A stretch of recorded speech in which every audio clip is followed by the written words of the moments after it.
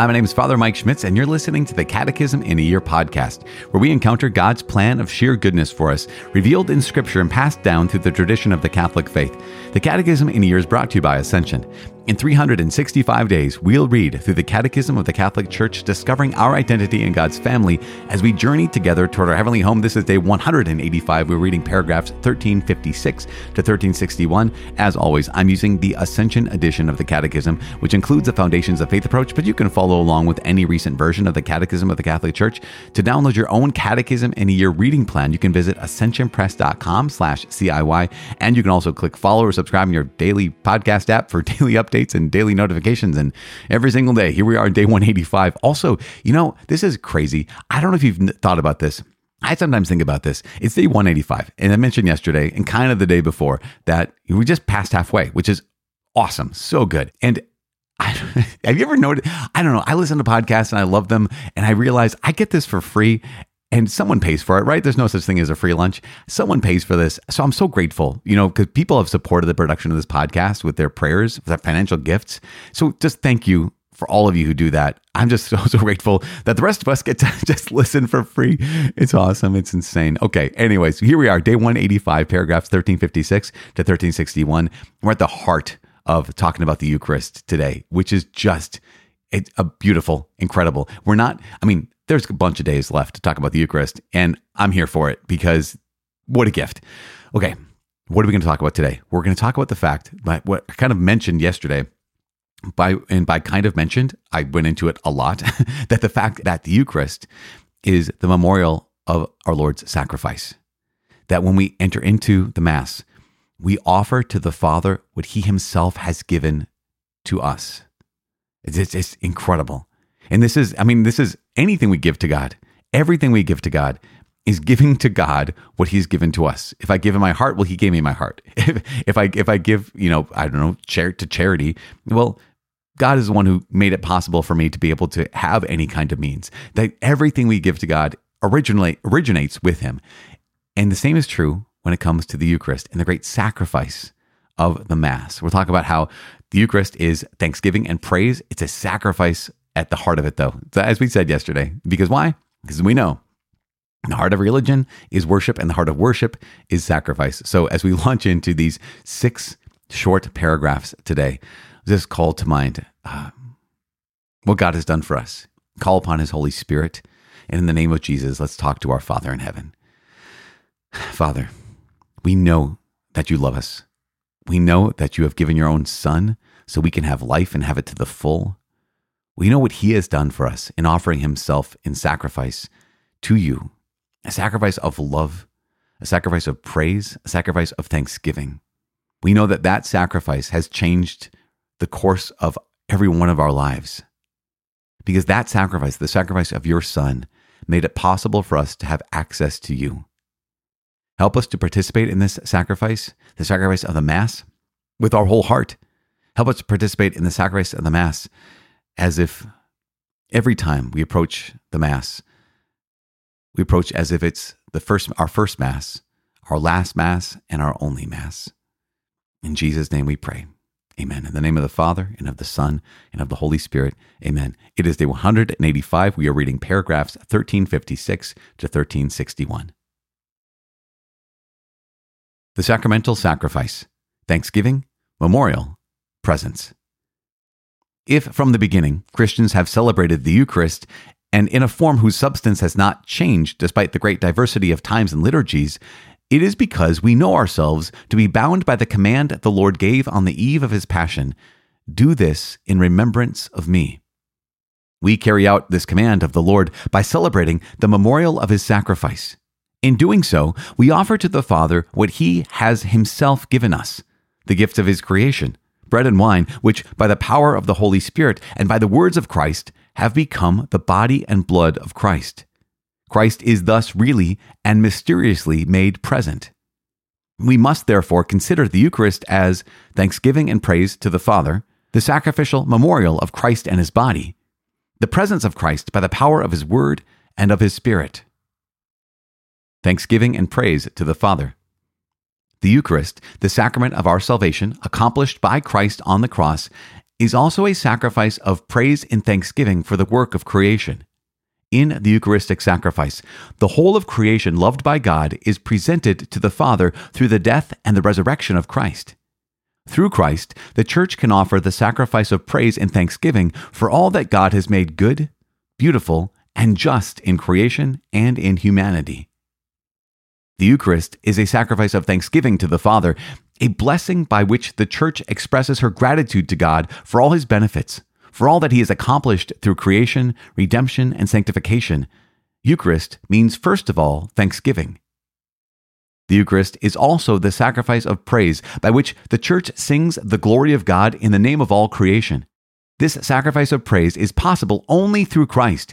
He unites the faithful to his person, to his praise, and to his intercession, so that the sacrifice of praise to the Father is offered through Christ and with him, to be accepted in him. Right? There we have it. As I said, 6 short paragraphs, almost a nugget day, but we're not reviewing anything. We're introducing this incredible reality of the sacrifice of our Lord Jesus Christ. So let's highlight a couple of things here.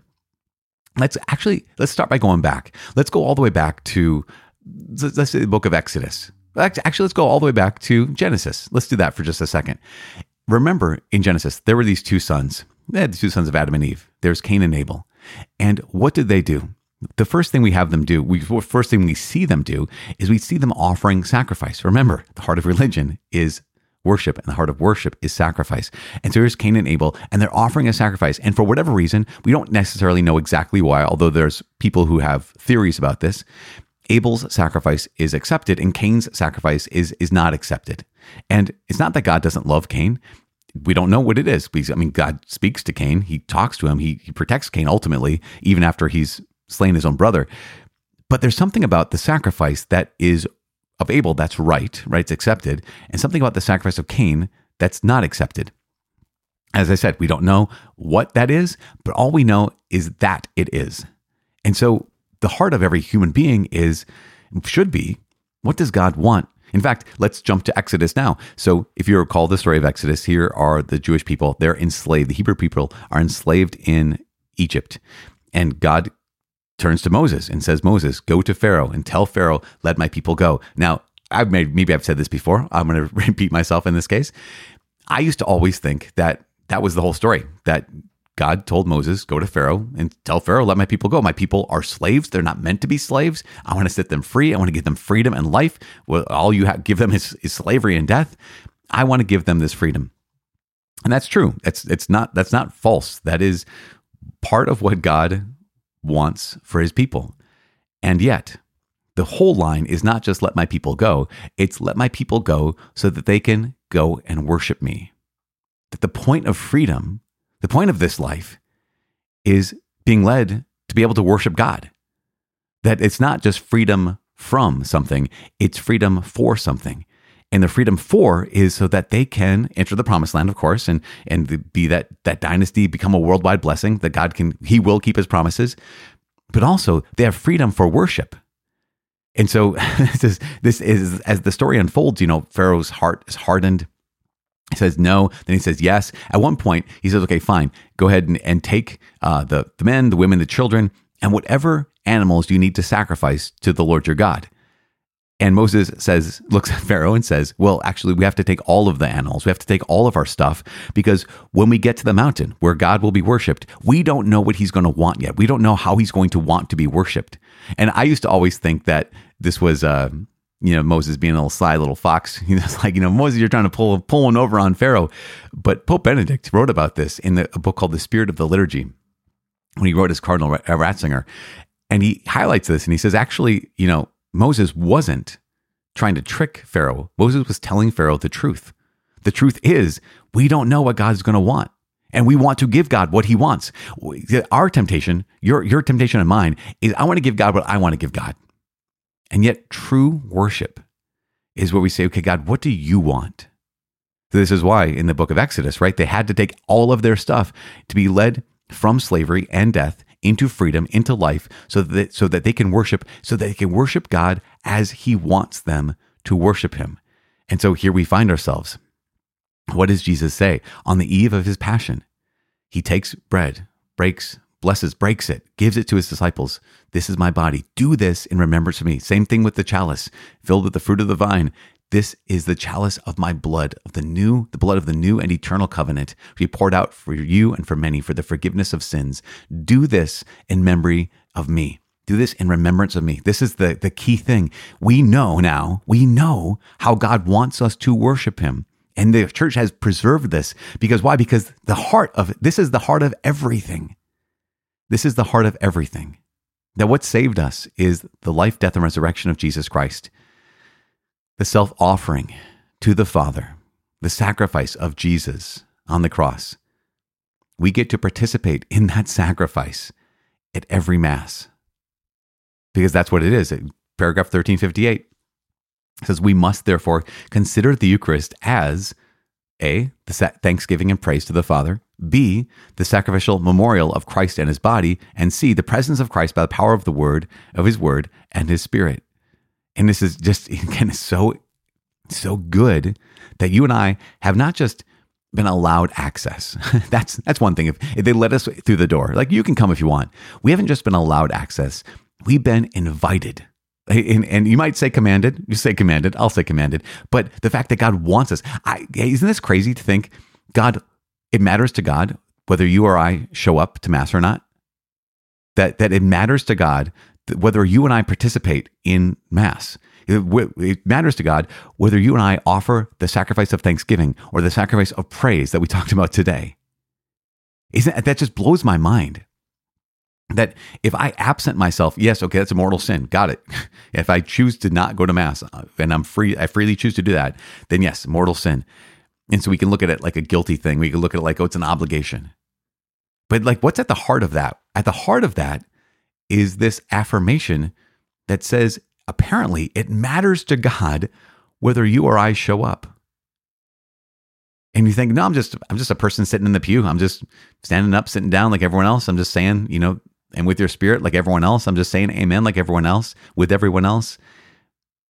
And yet, when you're present, something's different. And when you're absent, something is different. It just boggles the mind how the infinite and eternal God, that it matters to him whether or not we show up. We'll say this last thing. In paragraph 1359, it says, in the Eucharistic sacrifice, the whole of creation loved by God is presented to the Father through the death and resurrection of Christ. The whole of creation loved by God is presented to the Father through the death and resurrection of Christ. And that includes you and me.